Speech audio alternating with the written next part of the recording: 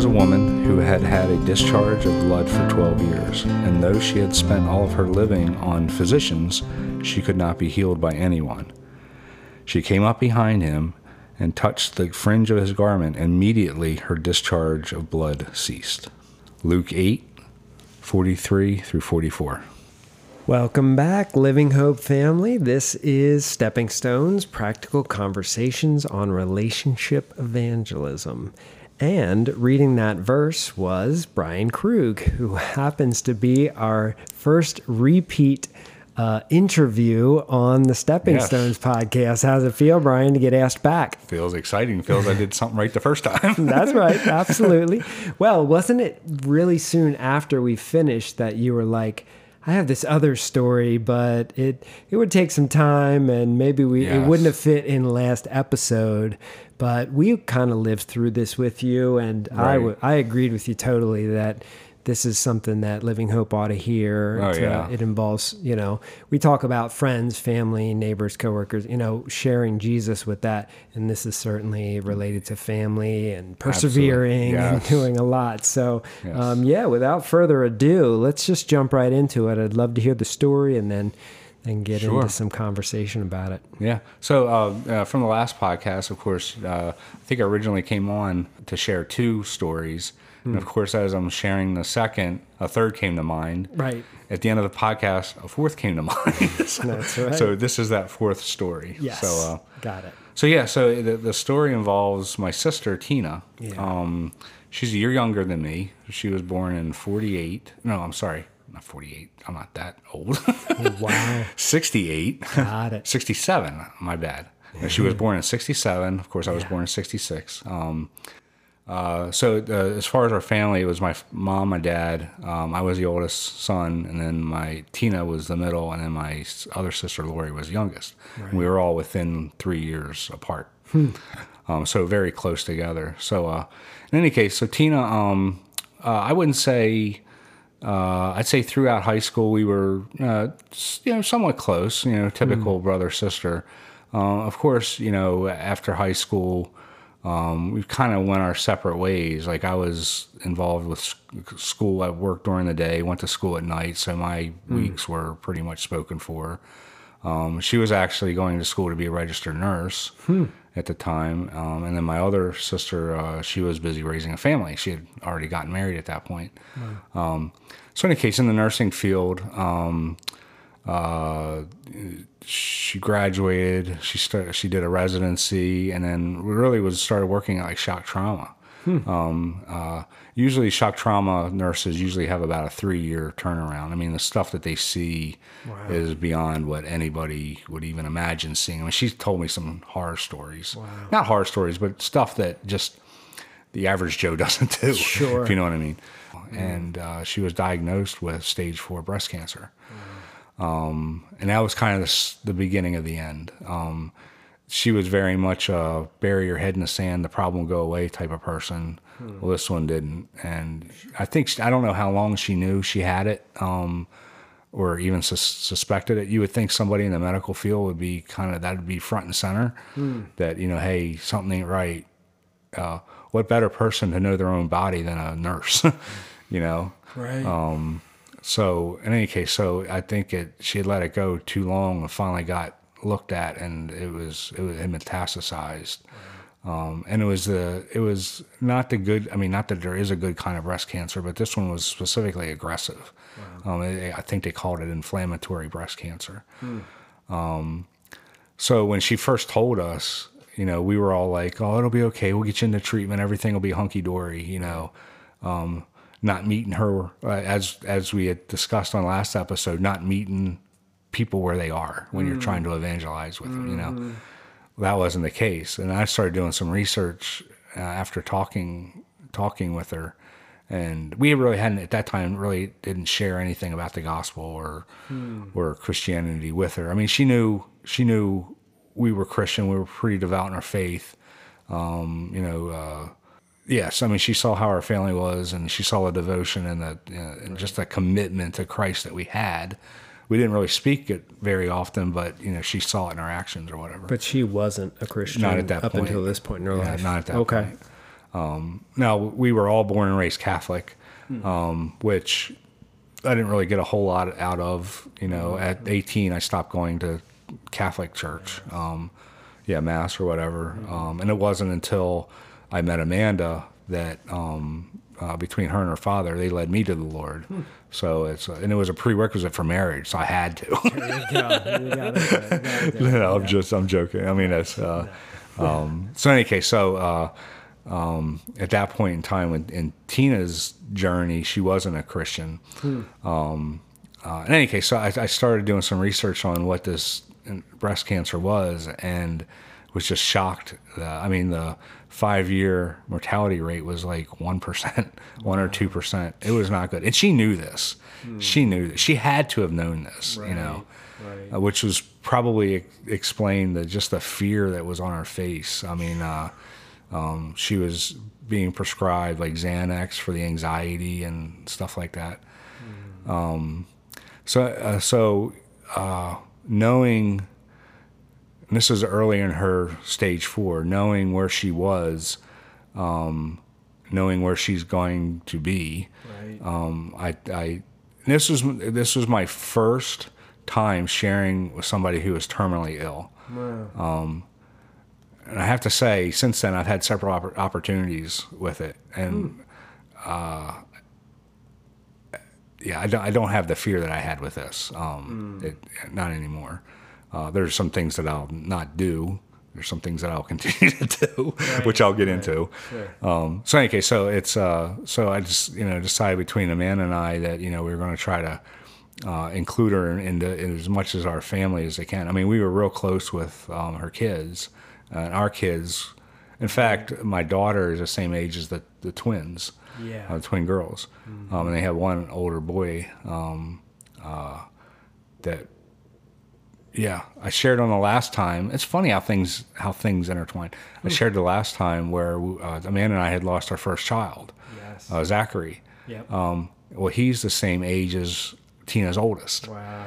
So it was a constant reminder of how old Zachary would have been, Right. So in any case, that's kind of the similarities between our families. In any case, so we were real close with the kids. She eventually moved. At the time, we lived in Stewartstown. She eventually moved in Stewartstown as well. Probably a 5-minute walk, but rented this small townhouse. So we kept in touch quite frequently. Sure. Started inviting her to church. She would come from time to time. She'd bring the kids, and I'd share a little bit more. And then it started to be, okay, we know. She started accepting the fact of knowing what was going to happen. Still scared to death. Sure. Asked me to kind of be her power of attorney and executor of her will, which that was tough. That was really tough. So I decided to do, or I accepted the task of doing that. Right. So then I had gotten into a lot of her finances and a lot of medical DNRs and all this other stuff that I had to be the spoken advocate in the event that she wouldn't be able to respond herself. Right. So in any case, to kind of fast forward a little bit, that went on for a while. I don't know at that time that she ever accepted Christ. I didn't really have a sit down with her to share the gospel as you would typically share the gospel. I was trying to get her to church. I was trying to, have her involvement in our family as much as I can, much like you did, Will, in our last episode.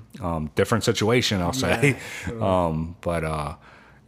Trying to do all that and, in hopes that she'll grab onto something, I don't know why. I'm sure there was times where I had the opportunity where I could share, this is what our faith is all about, and this is why we believe.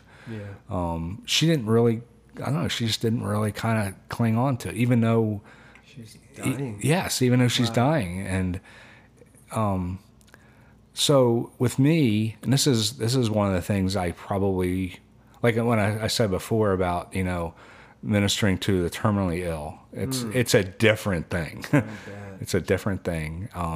One of the don'ts, and first I'll say I'm not a very compassionate person. I have other gifts, but compassion is not one of them. Right. Straight shooter. And top all of that, I know where I'm going at the end of this life. Right. I know I don't fear death. I don't fear death like she's fearing death. Right. But I don't talk to her as if she's fearing death. I talk to her as if I don't fear death. So I'm very nonchalantly talking to her. I said, well, after you pass, we'll just do this, this, and this. I'll make sure the kids, So I'm very nonchalant about the whole conversation. Not realizing it's upsetting the heck out of her. Freaking her out. Yeah, it's just freaking her. She's just not ready for that. And finally I remember we were in our driveway and she had pulled up to do something. We had just sold our house and I was painting.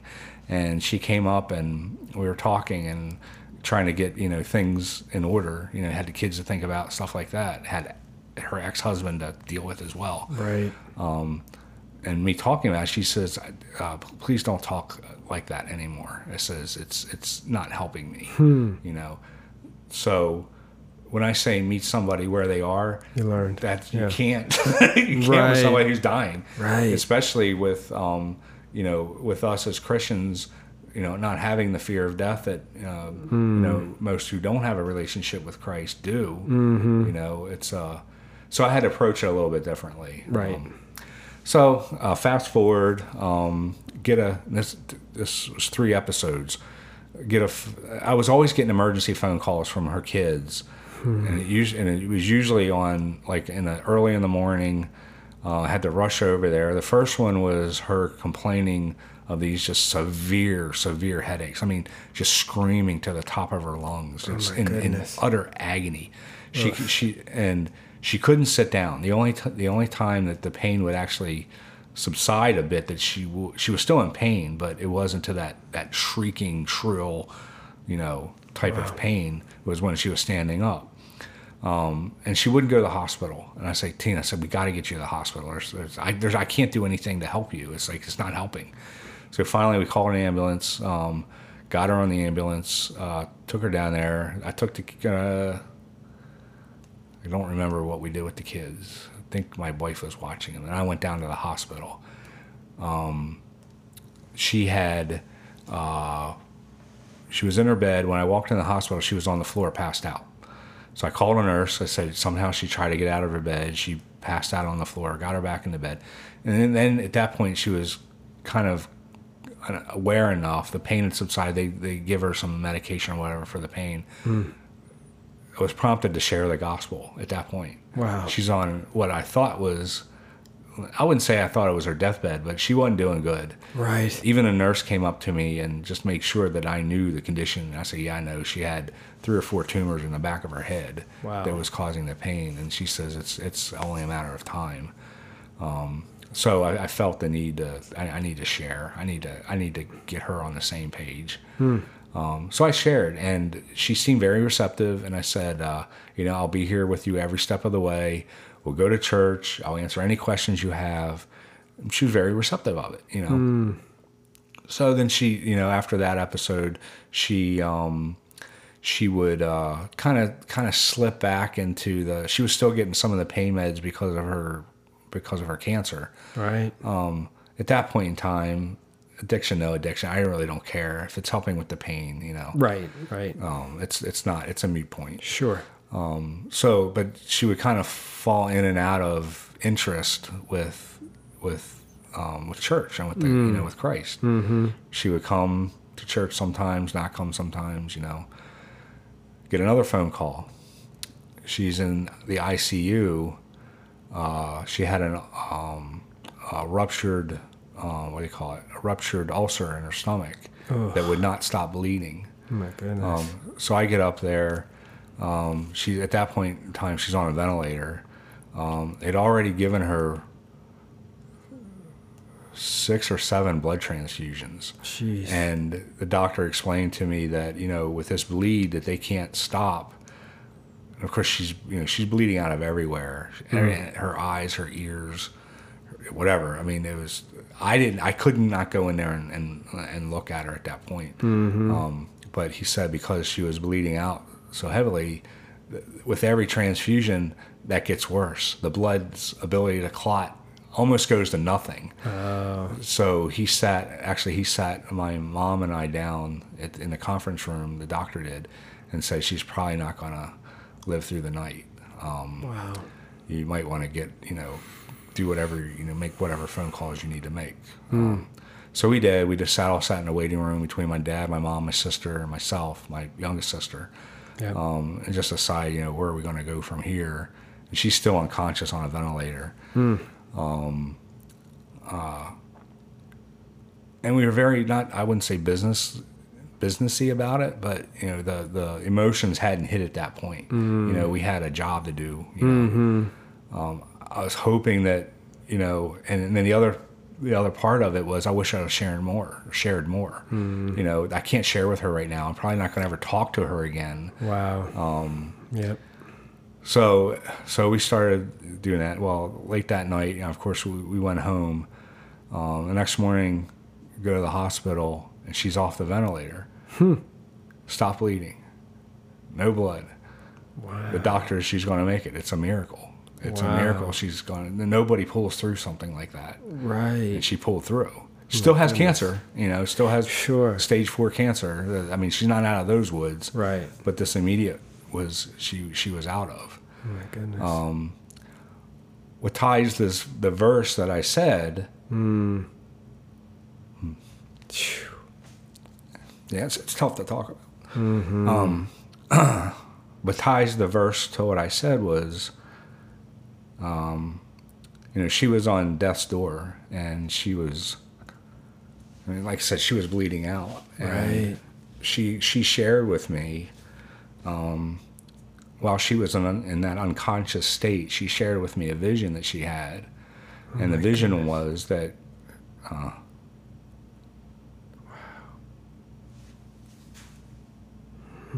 sorry. No, thank you. That she sat on the lap of Christ and on his garments. Oh my goodness. And that's, when you asked me to share a verse, I didn't have one prepared. Right. That one just came up. Yeah. And she was healed. Wow. Oh my goodness. That's when she became a Christian. Yeah. Wow. From that point on, she was all for Christ. Really? All for Christ. Oh, praise God. And I've never, people say that you really never know. Only God knows where you end up, Right. I have, full confidence that she's with Christ. And not that I had anything to do with it, but I think, we sow, like I always say, we sow the seeds, we water, Christ seals the deal. Wow. And it was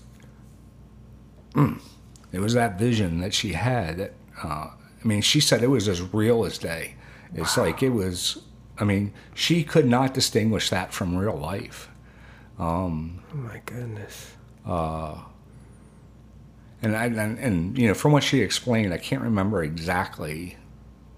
Like, I think there was some mention of, Christ said to her that, I need you to go back or something. This is not your time. I forget exactly what it was, but it was something to that effect. You hear near-death experiences kind of take the same format, but she said she was physically with Christ on his lap, touching his garments. Wow. Oh my Lord. So, yeah. So I guess excuse me. I guess the point of the story is, don't get discouraged. Keep trying. You never know. One, I'll start with one. It takes us. It's a special type of ministry to minister to this, the terminally ill, right? Because time's ticking, and there isn't that much time. Now, granted, sometimes you may have a slight advantage over somebody who's healthy and really doesn't see the need for God, and somebody who's terminally ill, I say it's a little bit easier. It's a little bit harder to share because you're trying to be sensitive. Me, I'm not sensitive at all. To be honest, I'm not sensitive at all. Yeah, it's like I cut right to the chase, and I don't purposely mean to hurt people's feelings, but it's just that's. God did not give me compassion, and I realize and I understand. He gave me other gifts, but not compassion. Yeah. But through all that, and just to see, her kids get a glimpse of that.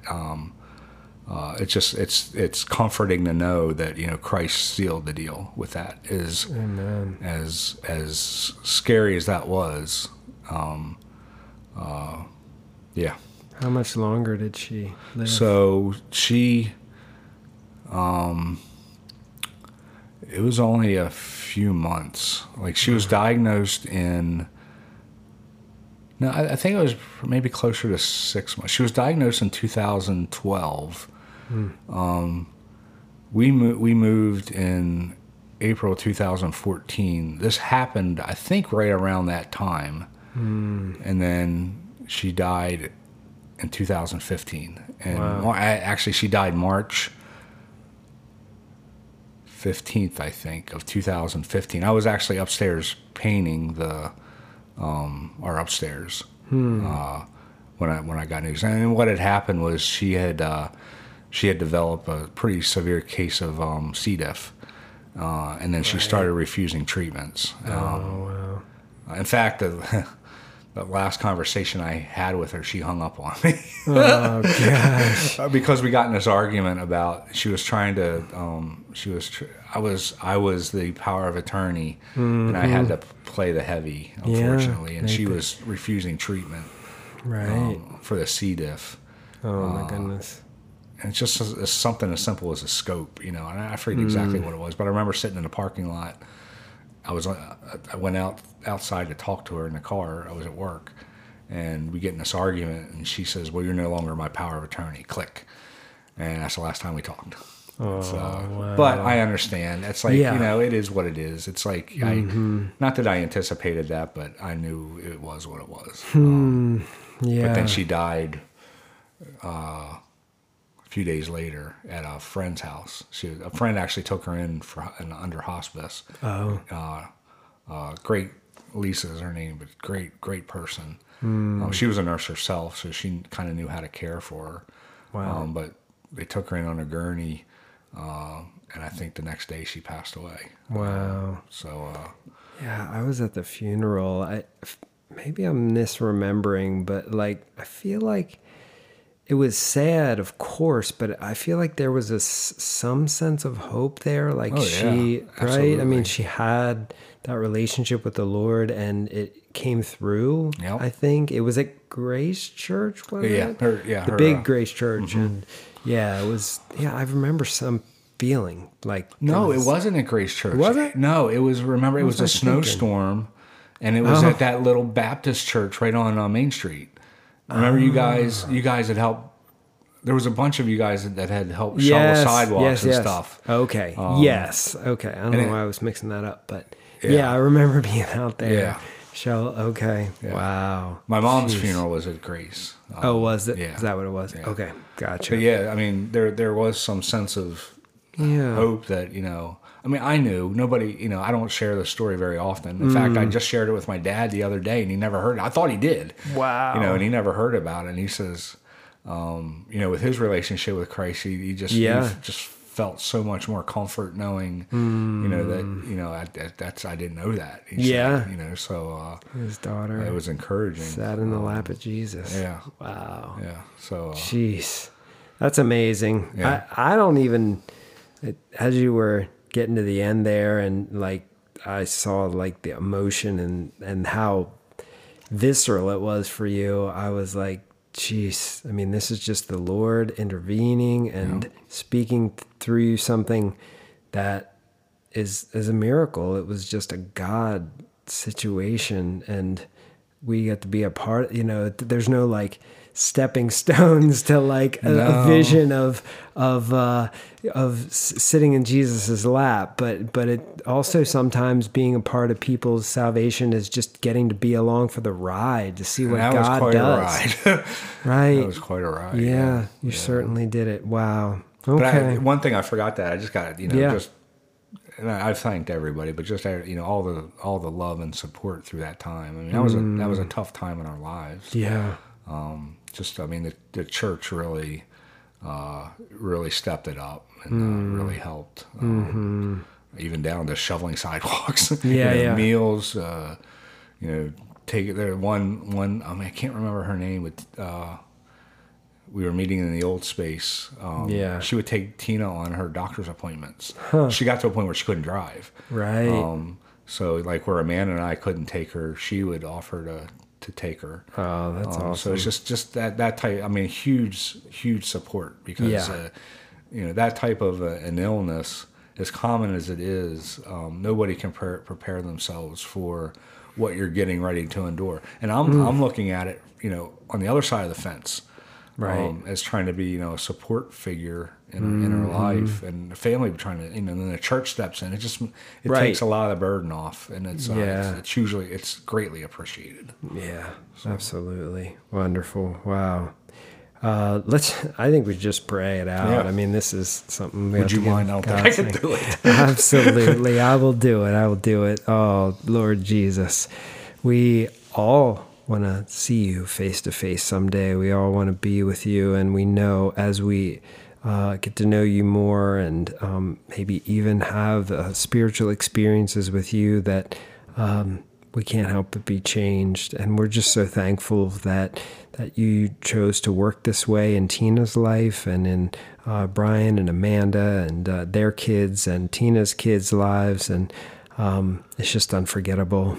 It's God working and showing up, and we just are thankful to be a part of your work in people's lives. And I just pray that this would encourage and give hope to the people at Living Hope in situations like this, whether it's a family member or a friend that that you've loved through really tough circumstances, or they maybe are even terminal, as Brian talked about, that you would give us wisdom and courage and perseverance to love people to the bitter end, and always praying and always having hope that if they see you, then they will be changed, Lord Jesus. So we just pray that for all the people in our lives that we are hoping to meet Jesus, that you would reveal yourself to them, show them your beauty and show them your goodness, and they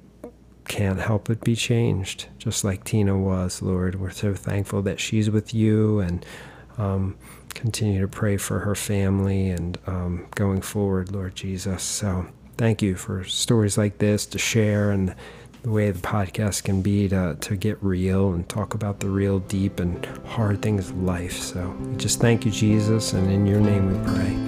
Amen. Amen.